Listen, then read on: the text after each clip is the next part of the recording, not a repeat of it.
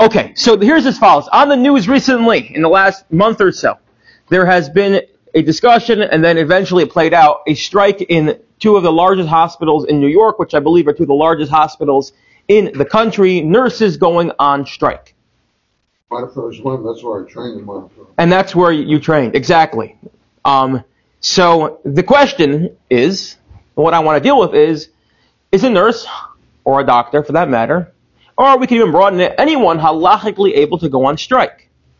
Now, what I'm not going to discuss is the idea of unionizing, collective bargaining, because there's something fundamentally different between negotiating a contract from the outset and then in middle of a contract, once you have already given your word saying, this is what I am going to do, I understand the terms from the outset, I agreed to this paycheck, I agreed to these work conditions, environment, and hours, and suddenly in the middle I want to renege, and because you're not going to allow that to happen, I'm going to go on strike, thus incurring a loss on your part.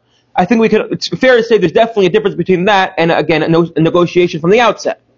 And especially when the consequences are heightened, and it's not just, I'm not going to show up to my warehouse and stock shelves so you can't meet the supplier's demands, but in fact, there are people's lives who are going to be at risk. And if you say it's not really people's lives at risk because they're going to bring in nurses from elsewhere, I'm sure the doctor in the room can tell us, what's the patient going to feel like? Or how does the doctor feel when there's a nurse who's new, who doesn't know where things are in the hospital, doesn't know the protocols of the hospital? It's not going to be as efficient. And everyone likes having their nurse.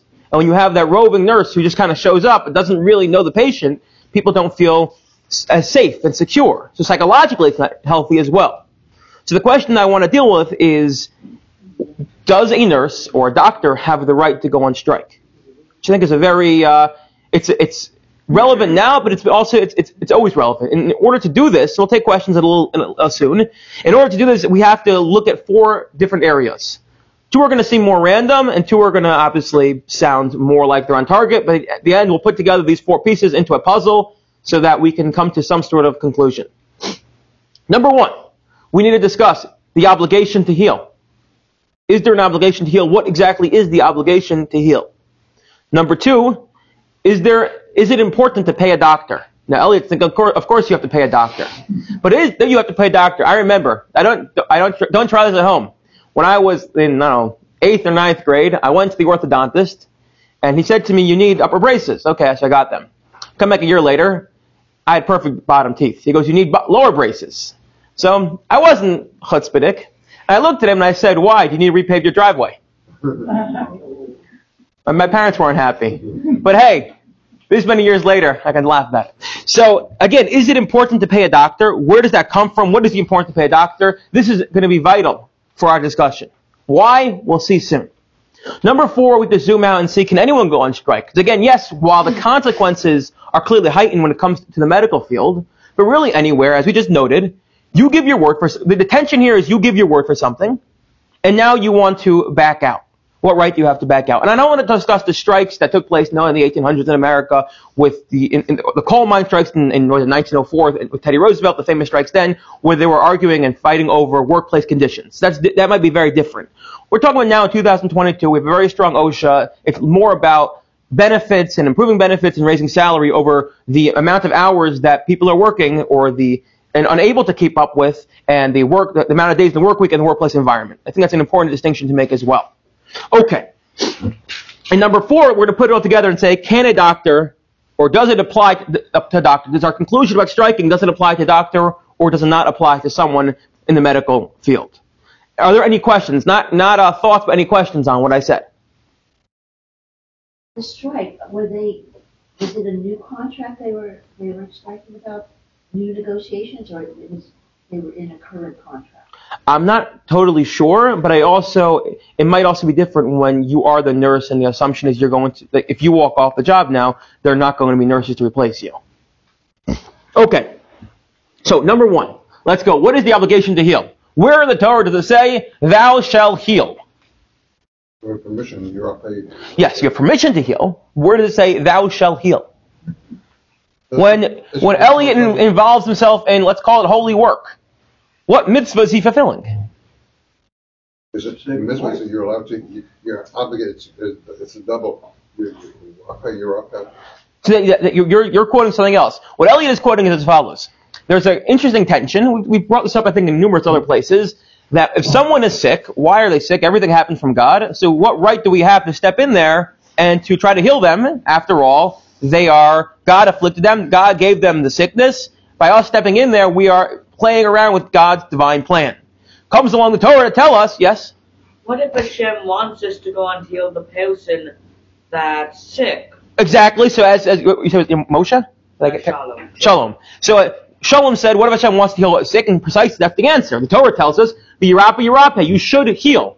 Giving us license to heal, but I'll add on, if you look at the way the Shulchan Aruch formulates it, Shulchan Aruch doesn't just say one has a license to heal, almost as if it's b'di'evet. It's, you want to rely on a leniency, we found one for you, but rather the Shulchan Aruch says mitzvah. It's a mitzvah to heal. To say that don't have this almost corrupted ideology of a person sick, God made them, we say, that's God's plan, I'm not getting myself involved. There are people who think that. There are other religions who have this corrupted ideology, but that's a corrupt way of thinking about what is the divine plan. From our perspective, God gave us a mitzvah to heal, which means when we encounter someone who is sick, or for that matter, anyone who's in a dire straits, our obligation, our response, our halachic response is to heal, to help, to redeem them, to do whatever it must be in order to bring them back to a place of shleimus, of peace, harmony, and health. Some people say, well, if you have complete emunah, then you're supposed to get healed. God will heal. Well, that's my point. That's a corrupt ideology. No one says that because the verse tells us you have license to heal, meaning to say not just license, but you now have a command. You have to heal. The question though is, where in the Torah does it say one shall heal? What mitzvah are you fulfilling? We just talked about the dispensation to heal, but where's the license? Doesn't it say that if you see somebody in need of help, like in a pit or something, it doesn't take too much away or put you in danger? Good. Okay, so Inbar is naming one source. We're going to get there in a second. The first source I want to bring up. I was going to say, what about the whole idea of saving a life? Good. So, okay, I don't know how sick he is. So those two sources, let's put aside for 1 minute. The first source is in the Rambam. The Rambam comes in a very interesting place. In Masechtas Nedarim, it deals with the laws of vows. Vows are, if I say I am not going to have any sort of benefit from this sheet of paper, I can no longer have benefit from this sheet of paper. It's now a d'oraisa. The Torah now prohibits me from having benefit from this paper. I'm taking a vow. We take vows. It's a concept found in all religions. The concept of a vow. If a person says to someone else, like two people get into a fight, and person number one says to person number two, let's name person number one Edward, and he turns to person number two named Stephen, says, Stephen, you can have no benefit from me. That means Stephen is now prohibited to go into Edward's house. He can't eat from his food, anything that would be perceived as benefit. However, the Mishnah tells us that if Stephen falls sick, Edward can come and heal him. Why? Why is he allowed to heal him? After all, he's getting benefit from his knowledge as a doctor. He's getting benefit from the fact that he was sick and now he's going to be healed. Says the Rambam as follows. This is the source number one. It's a mitzvah to heal. Again, highlighting the idea that it's not just a dispensation. That's a distorted ideology. You can even think of it as a dispensation, but it's a mitzvah. There's an obligation min hadin. The Torah commands us to heal. Look at the verse. Look at the verse that Rambam quotes. What's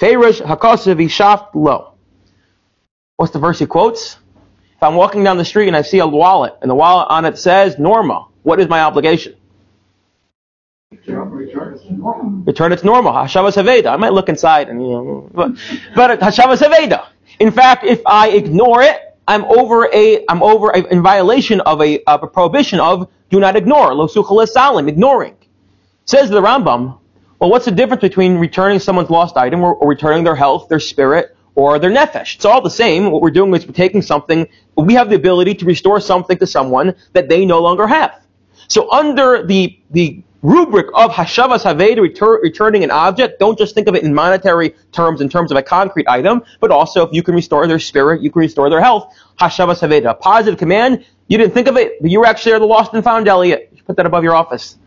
Cardiology, lost and found. The same would apply true for stuff to say that this person can no longer derive benefit from my money, and you give money to stuff that they can still receive because you're receiving the benefit from Correct. Okay. Yes. Hold on, you just said you can restore somebody,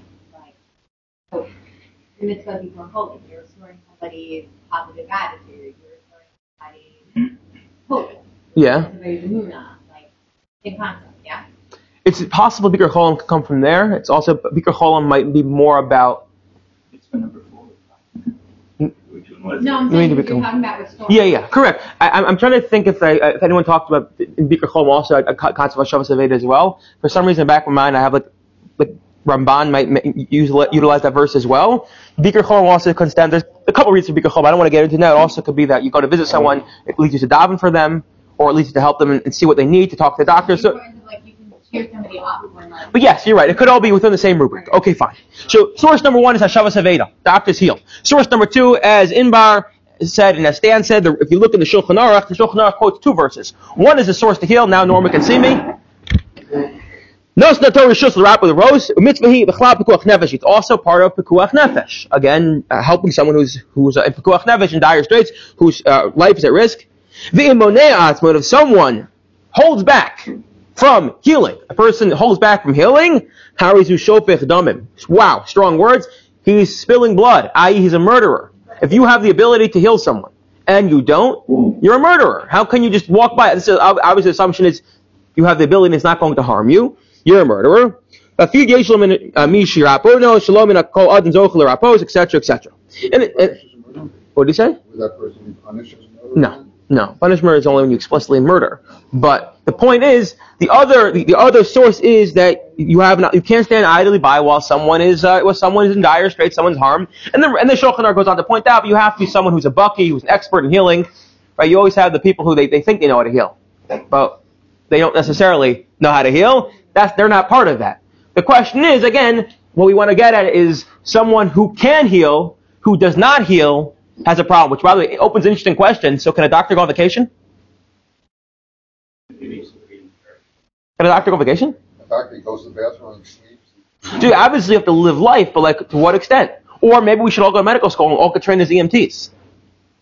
So I think what we could say about this is the same reason. No one says, I don't know, the question, a person can retire, but if they go work longer, they can have more money to give to tzedakah. There's no obligation to work longer. The mitzvah of tzedakah is what you have, you give from. So I think you can make a similar assumption here as well, an analogy here. The mitzvah is if you have the skills, you train for them, then you have to heal. But obviously you have to also live your regular life, which includes going on vacation, etc., etc. So does this apply to trades? If you have a specific trade or knowledge? Because I know like Good Samaritan laws protect doctors if they do something basic like CPR or the Heimlich, but when they do like more advanced procedures that need specialized training and only doctors can do, Good Samaritan laws don't cover that. Isn't that true? You're actually liable for like these advanced procedures under your own insurance, only basic stuff that... Well, years ago, I got to be the first cardiologist in the hospital. I was the only one. And the obligation either is, or both, Hashavas Haveda, as restoring their nefesh, restoring their soul, or Lo Suchel L'Salam, you can't stand idly by when someone has need. Okay, that's part 1. Important to know this. Let's put that over here, on the shelf. We're going to come back to it. Don't forget it, it's right over here. Not over here, over here. Number 2, the right to make money. Must a doctor take money? Can a doctor take money? What exactly is going on there? So there's a fascinating Gemara. The Gemara says as follows. I'm going to stand up for this one. Why not? The Gemara says as follows. A person is damaged. What must the person who damages pay? Are we familiar? If someone damages me, what are they going to pay me? They have to pay you for 5 things. 5 things. Sar, for the pain that caused. Nezek for the actual damage. Sar for the pain that was caused. Ripoy for the doctor bills. Nezek Sar Ripoy. Sheves is for the lost wages. I can't go to work for a week. And Bosh is for the embarrassment. I don't know if I have to wear a cast on my nose. It's very embarrassing. They pay for that. And the Gemara talks about how you evaluate these various payments. Okay, that's halacha 101 when it comes to damaging. Says the Gemara as follows. I'll give you the scenario. I'm driving down the highway. I get rear-ended. Hurt my arm. I get out of the car, turn around, and behind me, the plate that hit me says MD. Okay. The guy gets out of the car, wearing his nice white coat, because he's one of those doctors who has to wear it wherever he goes. And he says, "Here, buddy." Opens his wallet up and says, "Here's for the payment for the nezek, for the damage, the tsar, the pain you're in, the shevis, you lost wages, the boshis, the embarrassment." I said, "Excuse me, what about the doctor bills?" "Don't worry." You see? I'm a doctor. You come to my office tomorrow. I have the right to say no. I don't want to use you. What if, I'll give you a different scenario. Guy rear ends you, you get hurt, walk out of the car. Guy does the same thing. You say, what are doctor bills? He goes, don't worry. Look, you know who I am? I say, I have no idea who you are, other than the guy who doesn't know how to drive. Because let me tell you who I am. My best friend is Dr. So-and-so in Columbia University, who has a 10-month waiting list for.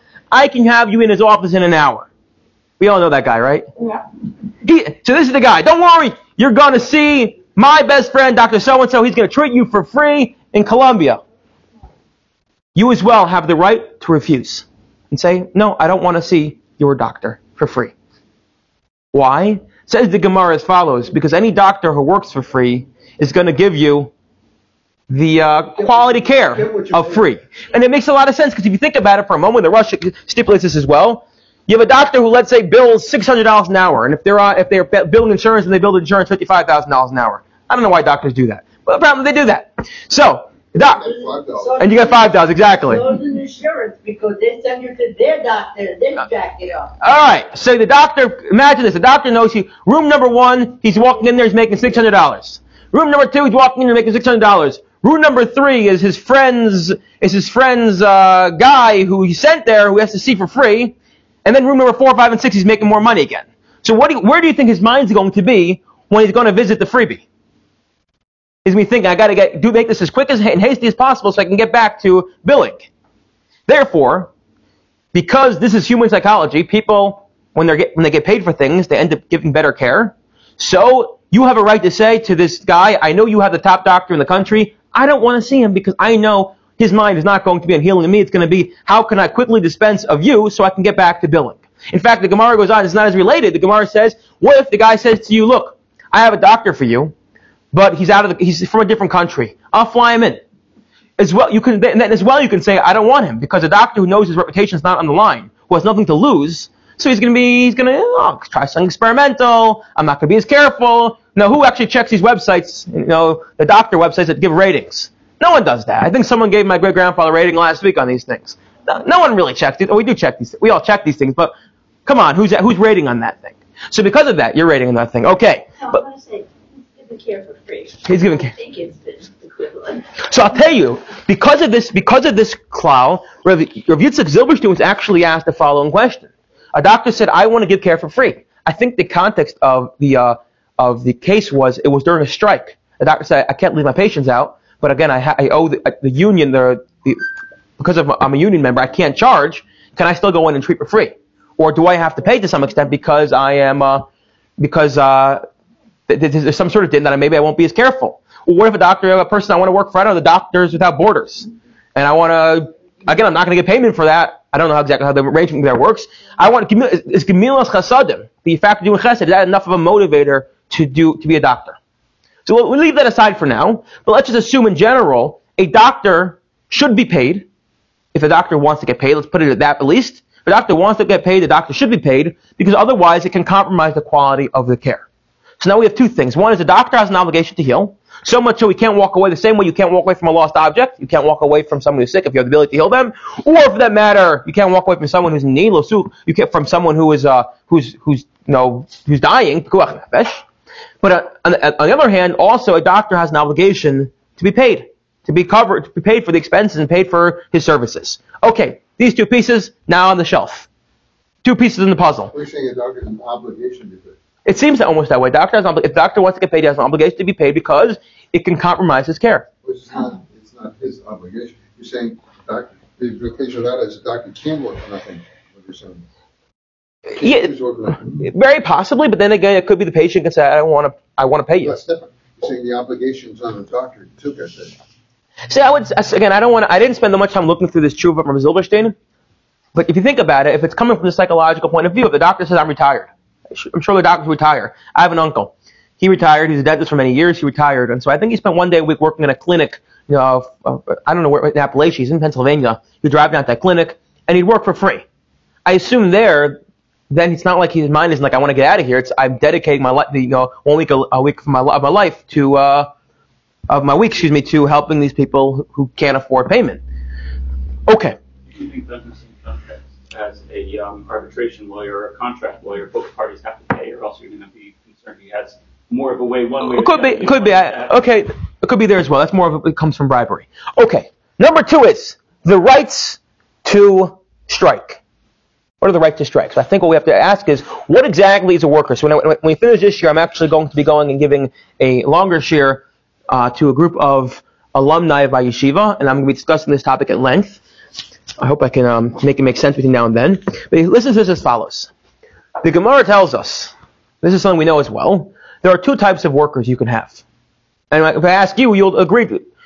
There's something called a day laborer. What's a day laborer? You pick them up maybe in the morning, or you hire them at the beginning of the week, and they're essentially working for you. You pay them by the hour, and if you ask them, what is your job, they'll tell you to do whatever the boss says. So if it's harvesting my wheat, cleaning the lawn, or painting the fence, you're a day laborer. That's what you are. There's also something called a coblin, or a contractor. What's a contractor? You generally hire them for a project. Oftentimes, they're the ones who actually tell you how long it's going to take. You don't tell them, I need it done by the end of the week. It's a contract. They can choose to do it all in 1 week. They can choose to do it over the course of many months. They can choose to work 1 hour a day and do it for many months, or work 24 hours and do it really quickly. It's more of they're working for themselves and you are hiring them. 2 types of workers. Koblin versus a poel. Poel, again, is a day laborer. A koblin is a contractor. Says the Gemara, this is fascinating. If a poel, someone who you pick up, let's say in the morning, and you say, can you work for me? He says, yes, okay, you work for me for, let's say, the day we're going to work, it's going to be $1,000 to work the day, you're going to harvest the wheat in my field. We like using these agrarian analogies. They're more fun that way. So you're going to come work in my field. $1,000. So your expectation is, he's going to come in the morning, 6 a.m., he'll work the day. Again, and interesting, the Gemara talks about, there's the concept of the minhag hasochrim, that there could be that if everyone takes lunch breaks, so that's the minhag, so you're going to pay him for the lunch break, maybe even you have to pay him for lunch, depending on what the custom is in the place, and then he'll work until nightfall, and he'll give him his money, he'll go home. Okay. Says the Gemara, what happens if 12 p.m., he eats his lunch, he's like, that bagel made me really tired. You know what? I'm done. Can he renege? Can he say, yes, I gave you my word, I'm sorry, I'm out of here? The Gemara says as follows, not only can he say adios and renege, walk away, but yadav el yona. He has the upper hand. What does it mean he has the upper hand? So I'll give you a case. Let's say, as we just said, standard rate is $1,000 to hire someone for the day. You want to hire someone for half a day, midday, it's much harder to find someone who's not working halfway through the day. You're going to have to pay more money. It's going to cost you $600 to hire someone from 12 to 6. So $1,000 from 6 to 6, but $600 from 12 to 6. So when he walks up to you and says, I'm leaving, you say, what do you mean you can't leave? You're staying all day. He goes, I don't care, I'm going to go. And then you say to him, but you're now incurring a loss on my end, because now I have to go hire someone else, which means I'm out. I have to go find someone for $600. I'm paying you $500. I have to hire someone for $600. I thought this day would cost me $1,000. It's going to cost me $1,100. Right? The math makes sense? He says, I don't care. Yadav el yona. I have the upper hand. That's on you. Just because the price of wages went up during the day, or because it's hard to hire someone, that's not my fault. And you can't say to him, no, I'm only going to pay you $400 because you're incurring a loss on my end. You have to still pay him $500, and you have to eat the loss. As the balabayas, the owner of the field eats the loss. The question is why? He gave you his word. He said he was coming all day. What gave him the right to renege? And at least if he's going to walk away, he should have to eat the loss of, and that he's causing, the harm he's causing on the owner. And I'll make it even one step further. Are you ready for this? This is a little controversial, but the Shulchan Aruch passes this way. What if you hire the guy, and you pick him up in the morning, you give him the check right away? You give him the $1,000. So he comes to you at lunchtime and walking away. He said, okay, fine, so give me back the $500. You worked me half a day. I know I can't ask for $600 back, because, oh, I'm so sorry. During the lunch break, not only did I eat a bagel, I also went to the casino. It's gone. So what do you think you should say to him? Okay, so it's gone. Now you gotta work for me. Sorry, Charlie, you're here till you work off your debt, i.e. till 6 p.m. Says the Shulchan Aruch, no. He can say to you, here's an IOU. I owe you $500. I'll see you tomorrow with the money. Yadav al yona, he always has the upper hand. And the question again is why? Why can he renege? Why can he walk away? Why, if he does so, if there's a loss, the owner has to eat it? And number 3, even if he doesn't have the money to pay it back, he could say, I'll get you the money, the chov's on me, the obligation's on me, I'll get you the money when I can. Right? It's a little startling. Why did the balabayas, the owner, have to lose out? And says the Gemara something fascinating. Ready for this? The Gemara says, because there's a verse in the Torah that says, Ki li b'nei Yisrael avadim.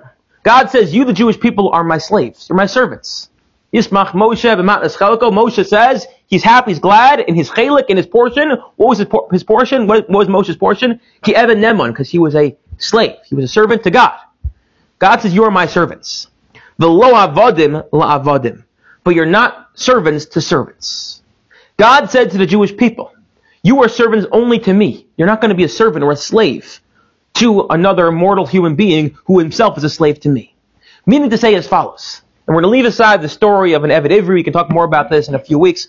There is an area where we do allow for the indentured servitude. But standard protocol is that God extended a privilege to humanity. That we're not slaves. That if we want to go to work, we are what's called a poel. At most, a day laborer. And therefore, we can never put ourselves in a situation where we will become indentured. Even if we lose the money. So then we could say, okay, the chov is on me, the obligation is on me to pay it back, but I don't have to do it right now. I can always walk away. Employment at will seems to be an obligation that God extended to us. You could potentially waive that. You could potentially say, I don't want it, which then kind of maybe leads us to the discussion of the Eved Ivri.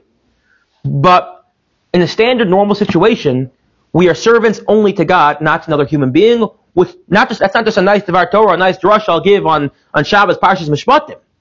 But that's actually has a halachic ramification that therefore a day laborer can get up at 12 o'clock and say, not only am I leaving, not only am I incurring you a loss, but I'm not even paying you back the money you advanced to me. Sayonara, adios, I'll see you some other time with the money I owe you. Somebody works for somebody.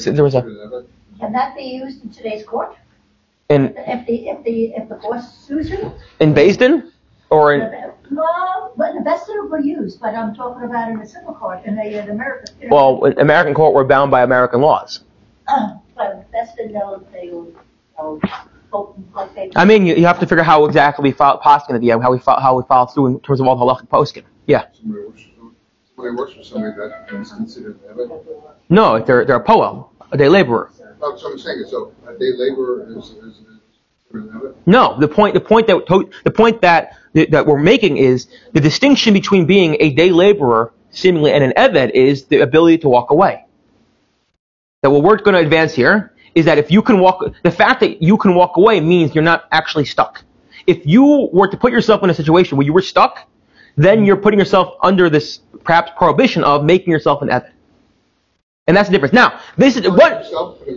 But the person who walked away put himself in that situation. Yeah, you're not allowed to make yourself an Eved. I'm not allowed to sign a contract, perhaps we'll see this in a minute, which will lock me in that I can't walk away. Because by doing so, I am making myself into an Eved. That's not allowed. The Torah is telling us, don't do that. And how do I know you can't do that? Because we're giving you the prerogative as a free human being that you're a poel, a day laborer, which means at the most you work, but if employment at will, you want to walk off the job, you could do so. That is not to say that the owner doesn't have taromas, a claim against him, doesn't have complaints against him. Like we will waive certain laws of Lashon Hara here. He can then perhaps go to Beis Din or go to the public town square and say, don't hire Yossi Katz. Yes, he had a right to walk away, but he's a terrible worker. But he walked away. He walked away. That concept does exist. That he can come up there, and again, how formal that is, he can certainly make the claim, and he can it's not besmirching me. He can let the people know he's a bad worker. He doesn't keep his word. That's definitely there. But the point is that he can't say, I have a hold on you, because by doing so, he's saying, in a way, you're a slave to me. So I put $100 on the table, and someone steals it. You say, well, I'm not guilty because you violated Lifnei Iber. You tempted me, and so I stole. Therefore, it's not my fault. I can get away with it. No, the person who's in violation here is the poel, the worker, not the owner. Not the person given the contract. It's the person who's taken the contract on. But his defense is, I can't be an Eved, so therefore, I have the upper hand. Correct. So again, if I put $100 on someone steals it, well, it's my fault because I violated the favor. I tempted him, and he fell for the temptation, so I committed the favor. Well, maybe you're both in violation there, but I don't see the. I mean, if you're trying to say as follows, like, how can I extend a contract for more than 3 years, or whatever, more than 7 years, or how can I create a situation where you can't walk away because then I'm the one who's making you a slave? Well, we have this understanding, and something came up. I changed my mind, and therefore, you can't hold me liable because you're not making me an Eved. I can't make myself an Eved. So if you place, then don't walk away. I'm not following. Can we discuss it after? Okay. You alluded to a totally different issue for another day, but the whole idea of non-compete agreements.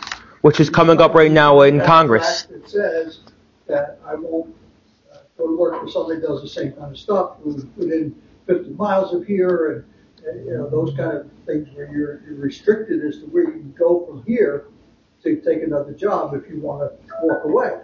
And as a matter of fact, it's a big issue now in business because the Federal Trade Commission is looking to change Correct. and make those illegal. Yeah, so it's a different issue, but it happens to be because I wasn't going to talk about this, but because you brought it up, one of the distinctions between a poel and a kabbalah, between a contractor and a contractor and a day laborer, among them are, by the way, a contractor can lock himself in to something, and the reason for that is because the way I phrase it, if you think about it, because ultimately a contractor is working for themselves, they're just saying, I'm doing work for you, but I'm my boss. I can choose my own hours, so it doesn't look like you're an eved. It doesn't look like I'm a servant to someone else, which is why some point out if a contractor goes to someone, the person goes, I need this tremendous amount of work done by the end of the week, and the guy has to work 24/7, that might be more of a problem. But a general contractor, they make their own hours. They're the ones who generally tell you it's going to take 6 months, it's going to take 10 months. They can choose when to work, and therefore they can't just renege. And if they do, they have the lower hand, because then you can't apply this verse of you're a servant to someone else, because they're working for themselves. Another distinction that Stan brought up, and this is something that's going to be on the news probably soon, it's already starting to percolate a little bit, is that idea of non-compete. A poel is actually bound by non-compete in the sense that if you're a day laborer, and let's say you're hired for the week to work from sun up to sundown, you're not allowed to go and get a job at night. Why not? Because the job at night is going to affect your performance during the day because you're going to be tired. Imagine you work all day and you work all night. How are you going to work during the day? Again, I think the distinction here is going to be, will it or will it not affect your ability to work? Not necessarily what we're discussing here, but again, that's just, you asked me about it, I brought it up, let's move on. Okay, so that's the first thing. There's the right to walk away. That's the way the Shulchan Aruch paskins. Then the Shulchan Aruch says, this is very, very interesting, the Shulchan Aruch quotes the Ramah, quoting a Mordechai, who says, it's for this reason that we don't extend contracts for a rabbi or for a malamed, a teacher, more than 3 years.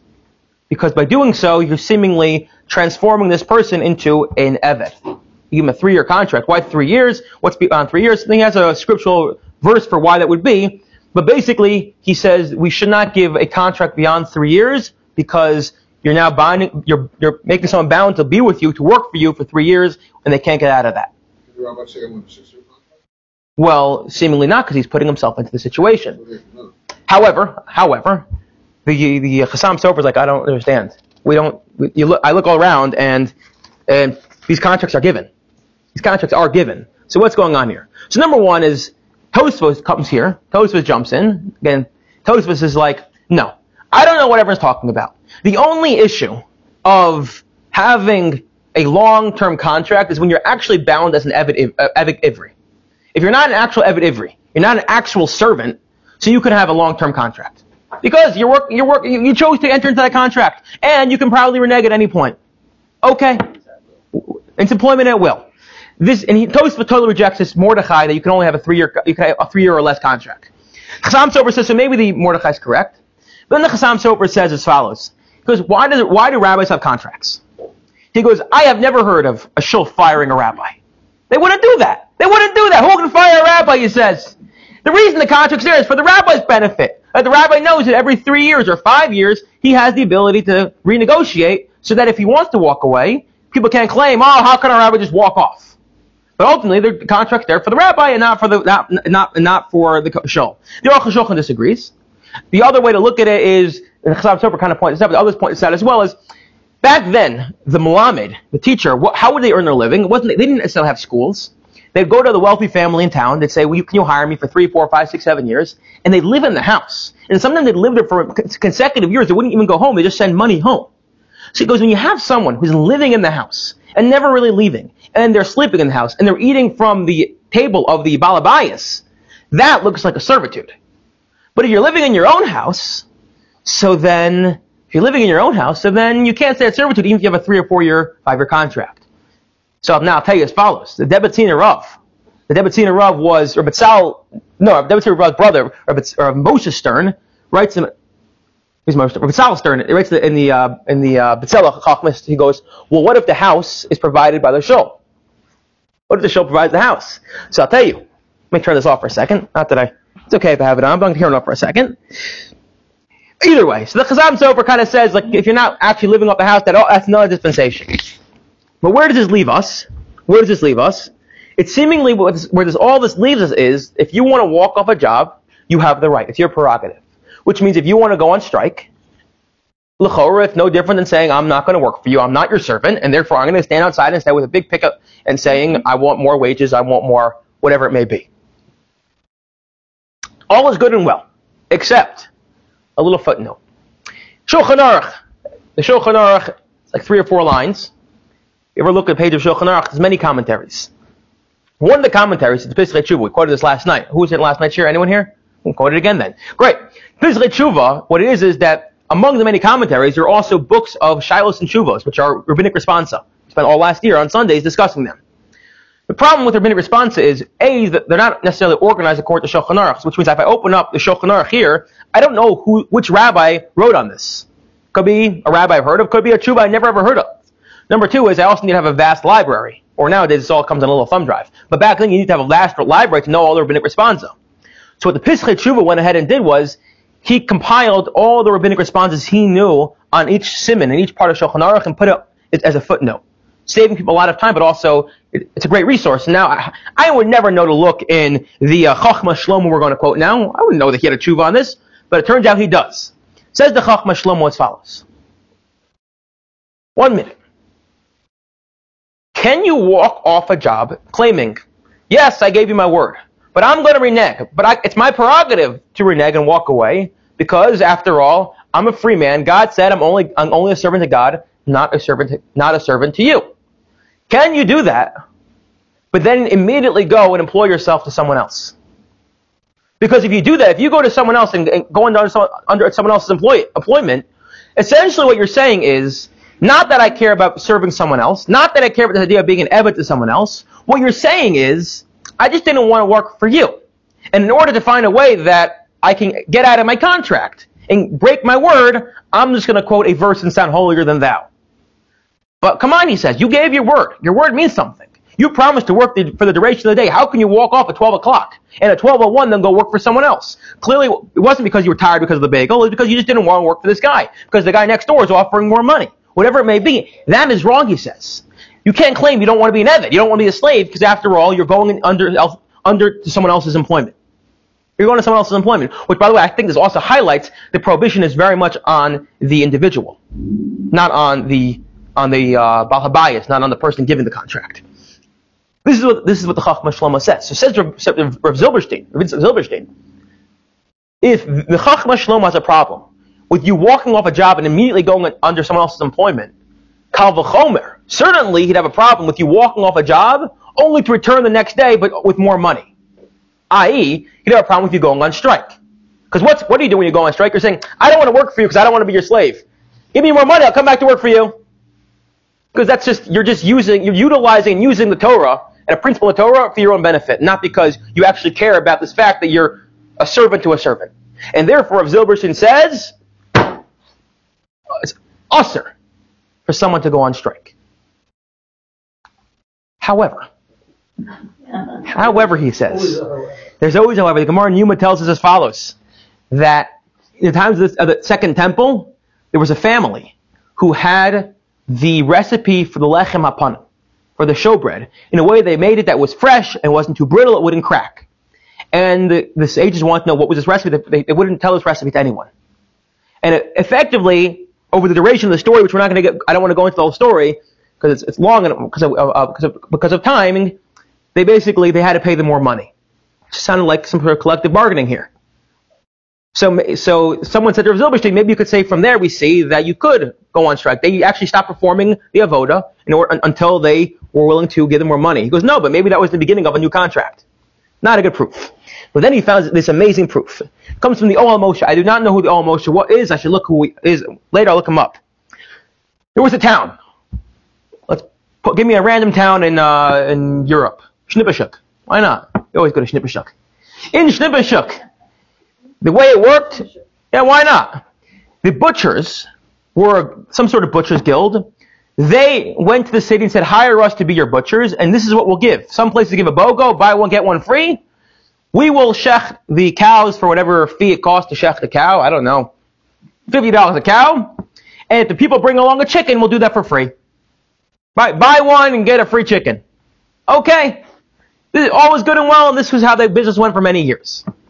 Suddenly, for whatever reason, maybe it's the opposite of the avian flu we have going on now, cows were no longer coming, and everyone started bringing chicken. I don't know, maybe some people came to town and only eat chicken. Whatever happened, the dynamics changed that no one was bringing cows to them and everyone was bringing chickens. Now they were stuck. Because it wasn't just they agreed to do chickens for free when you brought your cow, but it actually was they would always do chickens for free. They're kind of trying to bring people in the door. I guess that's what it is. You bring someone comes in the door with a chicken, it's like, but I see cow there. I want to get a cow as well. It's kind of like the M&Ms at the checkout counter. It's a lost leader. It's a what? Lost leader. It's a loss. Exactly. It's a loss leader. So at a certain point, the butcher's like, we can't. This can't last. Like we only agreed to do the chickens because most people wanted meat. People want meat. But now that everyone only wants chickens, we're basically spending our day doing free work, and we need to support our families. So they decided to change. They said from now on we're charging whatever fee was $25 per chicken. At which point there was a protest. Everyone said you can't do that. You promised us. You came in here. We hired you as the Butchers Guild because you gave us this deal. And now who are you to change? So they came before the Ohel Moshe, and he listened to what he said. He said they are allowed to change their mind because we called Panim Chadash as Bolakan. The circumstances so radically changed that the initial agreement no longer holds up. That whoever saw COVID, the war in Ukraine, inflation, so radically changed that prices in New York for a closet apartment cost was $1,800. Now it's $2,500 for a closet apartment without a toilet. Just what it is in New York City. I don't know who wants to live there. People do. Strange. But point is, the cost of living went up so much. Perhaps one can make an argument that the initial agreement no longer holds up, not because we're saying you have the right to walk off because you don't want to be a slave to a slave, but because things have so radically changed you can't afford to live that way. And therefore maybe that would be a reason to allow for some sort of protest. In fact, Rav Kook, when the beginning of the State of Israel was asked this question, he basically said, this is an oral ruling, it's brought down and everyone's quoting from the same place. I couldn't find the actual source of where it was, but he basically says you can protest not to demand more wages, but in order to get them to come to some sort of arbitration. Or if there was an arbitration and they're not agreeing to it, you can protest for them as well. But you can't just protest because you want more money. You protest in order to go to have a proper arbitration in front of a Beis Din where you can actually come to a healthy agreement and not just where everyone's trying to win and it's never really healthy, because then again you entered into agreement initially. So this is what we have when it comes to striking. So where does that leave us? Give me 1 second. Some coffee. Where it leaves us is there seems to be almost like an unease with going on strike.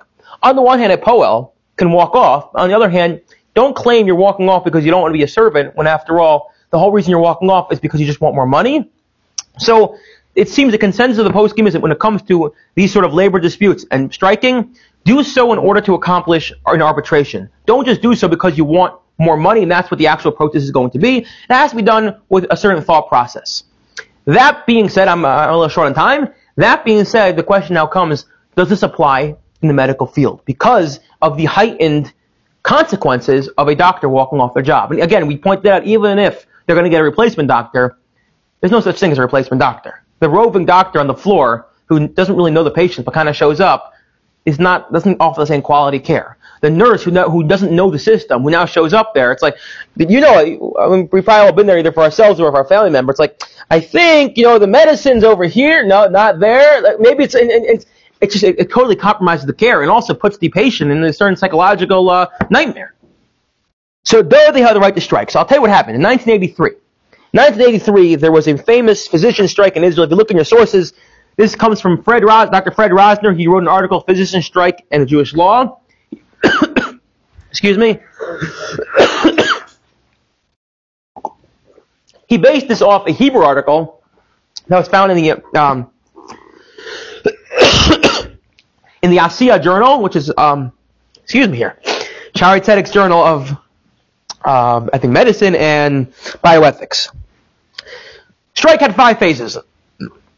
The Israeli physician strike of 1983 led to a series of rabbinic pronouncements on the improper. You know what? Can someone else read while I get my voice back? Anybody want to read this one?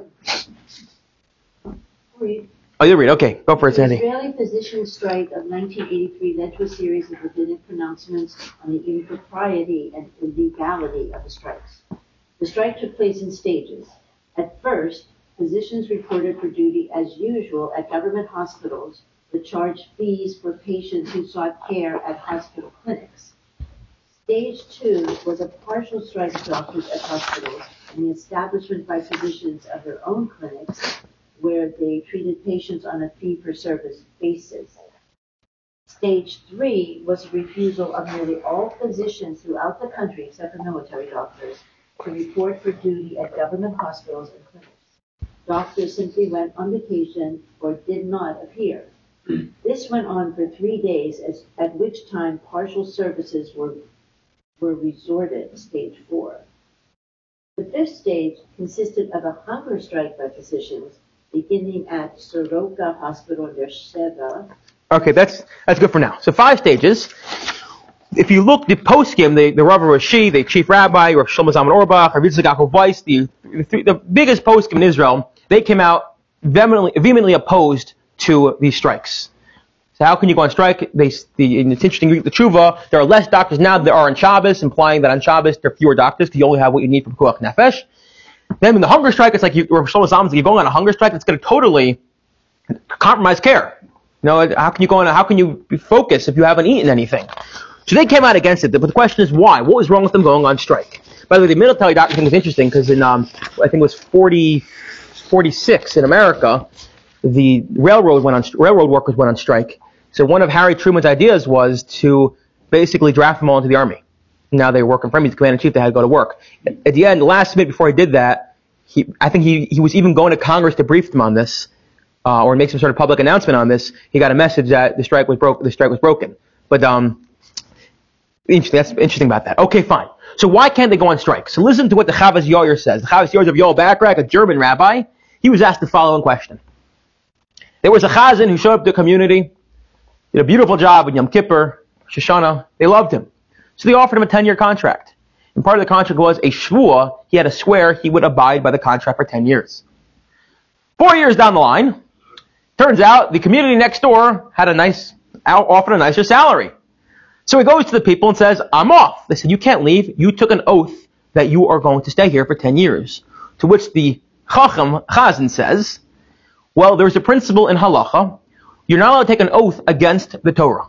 I can't take an oath, I'm going to consume pig. Because that's an oath against a violation of the Torah. The oath is not a holding. I'm not in violation of taking an oath. I'm not in violation of violating, not fulfilling the oath. And I'm not in violation of, because it's just, you can't take an oath against the Torah. So he says as follows, I took an oath, but it wasn't a real oath, because it was in violation of a Torah, because I put myself under the principle of being a slave to you. So the Chacham Chazan says, that doesn't hold up. I took an oath to work for you for 10 years, but that oath didn't work, because that was no different than me taking an oath that consumed pig. It's not an oath. Torah doesn't recognize it as an oath. It's against the Torah. Sayonara, adios, I'm off. I'm going to pick up my higher salary. I'll send you a Rosh Hashanah card next year. Singing one. So they come to Rav Yair Bachrach and listen to what he says. He says, hold up. First of all, he says, we saw quickly, Tosfos was of the opinion that unless you're an actual Eved Ivri, an actual servant, you can take a long contract. Why? Not for now. Then he says, hold up, 1 minute. We opened our shir, he says. He says in 2023, we opened our shir. Why? Or better yet, who is the doctor working for? Who are you working for? Work for yourself. More than that, who are you working for? Public the patient. No. Who are you working for? You're working for Hashem. You're not just a businessman making money so you can then pay tuition and pay. You're doing a mitzvah when you're healing. You're serving Hashem. You're serving. You're healing. You're Hashavas Haveda. Says Rav Bachrach to this chazan, you ain't working for the shul. Yes, you may technically have the shul on the letterhead. It says chazan whatever, But what are you working for? You're working for God. You're a chazan. You're uplifting everyone's tefillos. So you didn't take a shvuah. You didn't swear to work for the shul. You, in fact, took a shvuah to serve God. That's binding. Sorry, Charlie, you got to stay. If that's true, says Rav Zilberstein, the same should apply here as well. The doctors, they're not working for the hospital. Yes, technically they're employed by the hospital, but they're doing God's work. You do holy work, Elliot. You're restoring people's souls. You're not standing idly by while people are bleeding out. And therefore, that's reason number one why Rav Zilberstein says a doctor can't go on strike. Because they're not bound by this whole principle of don't be a slave to another human being, because they're not. They're a slave to God. That's number one. Number two is, if you look 2 simanim later in Shulchan Aruch, 2 paragraphs later in Shulchan Aruch points out, this that we've been discussing this entire time, a poel can walk away. There are limitations. Imagine this. The guy's a baker. He's in the middle of cooking, baking. He's like, I don't want to be here anymore. He walks out of the room and the place burns down. I don't know, you're a firefighter. He's in the middle of putting out a fire. I don't want to do this, and walks away. Doesn't work. You can't walk away when it's called a davar ha'ovid, when there's a direct loss. The case of the Shulchan Aruch is a case where there's flax that's being processed. You leave it in the water too long, it's going to get corroded and I guess moldy. You can't walk away when you're actually in the middle of a job that if you walked away from it, you're going to incur an actual deficit to the owner. Again, think about the case of a firefighter walking away in the middle of a job and the house burns down. It doesn't work. Oh, but I don't want to be your servant. Still, there are limitations here. Therefore, Rav Zilberstein says as well, the doctor, what greater loss is there if we say this by monetary loss, he applies by monetary loss, what greater loss is there than when it comes to loss of health? The doctor's going to walk off a job, there's going to be a loss of health, and therefore, number two reason he says doctors can't go on strike. So he offers 2 solutions. I don't love both of them, and then I'm going to give you a third solution, then I'll let you all go. Number one is he says as follows: if the problem is a doctor's not allowed to, is working for God, and you can't ignore the fact that the patient's sick, because I have an idea. How about the doctor gets up, goes to a hospital across town, and employs himself there for the duration of the strike? So he's still helping people, he's still healing people, he's just not working in that hospital. Because maybe that would work. Number one. Number two is, he says, what the doctor can do is say, you know what? Walk into the hospital that day and say, I'm going to work, I can't leave the patients out to dry, so I'm just going to charge the patients, and I'm not going to give the money to the hospital. I'm going to walk in there, those people pull out the credit card machine, here, pay me up now, and then I'll heal you. And he won't pay the hospital, and that's effectively he's going on strike. So he's still working, but he's just not paying the hospital. I guess you can also go in there and, okay, let's put it that way. Now, I think that when I was in Israel, one of the strikes in Israel, the bus drivers all did that. They let everyone on the buses for free. So they still operated, but they didn't take your kartis and your Ravkav and swipe it. So the companies lost money, and that was effectively a strike. So the 2 options he gives. But I think the best way to look at it is as follows. Rav Zilberstein gives a mashal. He gives an analogy. And then I'll let you go. It says as follows. Actually, let's do a quick review. Number one, we opened up with, he said, doctors have an obligation to heal because they have to return a soul they can't stand idly by. Number two, we said doctors also have to take money because it compromises the care when you get what you pay for. Number three, we said a worker has a right to walk away, but we're not so sure it applies to a strike because you're walking away because you want to claim you're not a servant, but now you're really saying I'm a servant, I want more money. Not so ethical or honest. But we said in the event that the circumstances so radically change, in the case of the chickens, where now suddenly everyone's buying chickens, then maybe there's room to renegotiate contracts. Rav Kook said, therefore we could say, go on strike in order to compel the parties to come to arbitration. Then we said, what about the doctors? We said, well, for one, doctors don't work for the hospital. Technically they're doing God's work, so how can they go on strike? They don't apply this whole idea of being a servant to another person, a servant to God. And we said you're also to davar of it, you're incurring a loss. Says Rav Zilberstein as follows. Here's the story he gives. It's an analogy, but it's very clever. There's a poor man who scraps together whatever money he has in Israel and builds himself a nice shed in order to have a couple cows. These cows this is his livelihood. He milks them, they're living in the shed. The only problem is that the shed he erects is right next to the kibbutz shul. So the next day, the chazan gets in there, he takes 3 steps back, and he smells the delicious smell of cows. So he's not very happy. The president of the shul, the chazan, the rabbi, they go before the dayan, the rabbinical judge, and they say, we got to do something. Can you please tell this poor man to move his shed? He's impinging on our ability to daven. To which point the dayan looks at them and begins to scream at them. Because you want to daven, you're going to take away the money of this poor man. It's all he has in life, and you want to take away his livelihood? Where's your sensitivity? This is all he has. And he chews them out. He screams at them, come on, Bill, you live with the smell a little bit so this man can earn a little living so he can bring home for his family. So they walk out, heads hung low, feeling very bad, realizing they lack sensitivity. At which point then it's time for the poor man to come in. The rabbi begins to yell at him. He goes, for a few measly shekels, you're going to bother all these people's davening? They're trying to talk to the holy Ribono Shel Olam. They're trying to daven. Now you're going to, because you want a couple. Where do you think your money comes from in the first place? It all comes from God. And now for a few shekels, you're putting up this big fight and not willing to move your cow shed? Come on, man. Now he realizes he's also in the wrong, and he walks out. Immediately they begin to talk, trying to figure out what was the rabbi's point. He said, we're both wrong, to which point the third chacham in the room says to them, let me tell you. The rabbi was telling you was each of you have to focus on yourselves. You people who are davening, you have a point. He shouldn't be there, but focus on yourself and try to cultivate a sensitivity within yourself to recognize where the ani is, where this poor person is. This is what he needs in his life, and therefore you have to find a way to be able to live with that smell so that he can earn a livelihood. And in terms of the ani, and from your perspective, you're trying to earn a livelihood, but think about the other people around you. And yes, you're trying to earn a livelihood, it's so hard, but also recognize you live within this greater community, and it's affecting other people. Each of you think for yourselves. Says Rav Zilberstein, apply the same thing over here as well. When it comes to the doctor, you have a patient in front of you. You can't just leave the patient out to dry because you want more money. He's a patient. They're sick. You have the ability to heal them. You have an obligation to heal them. You must go and heal them. But then he turns to the patient, or for that matter, to society, and says, but here you have a doctor, especially over the last couple of years, you think about what doctors went through over COVID. You have an obligation to make sure they earn a respectable livelihood. After going through all the training and schooling and working what they work and going through the stress of being a doctor, we as a society have to make sure that doctors are earning what they should be earning. So while the doctor shouldn't leave anyone out to dry and say, I need more money, but the patient society has to say, we have to make sure doctors are getting respectable livelihood, especially in a society where everyone else can go on strike. So what are you going to say, doctors can't go on strike? So again, we have to think about it from both perspectives.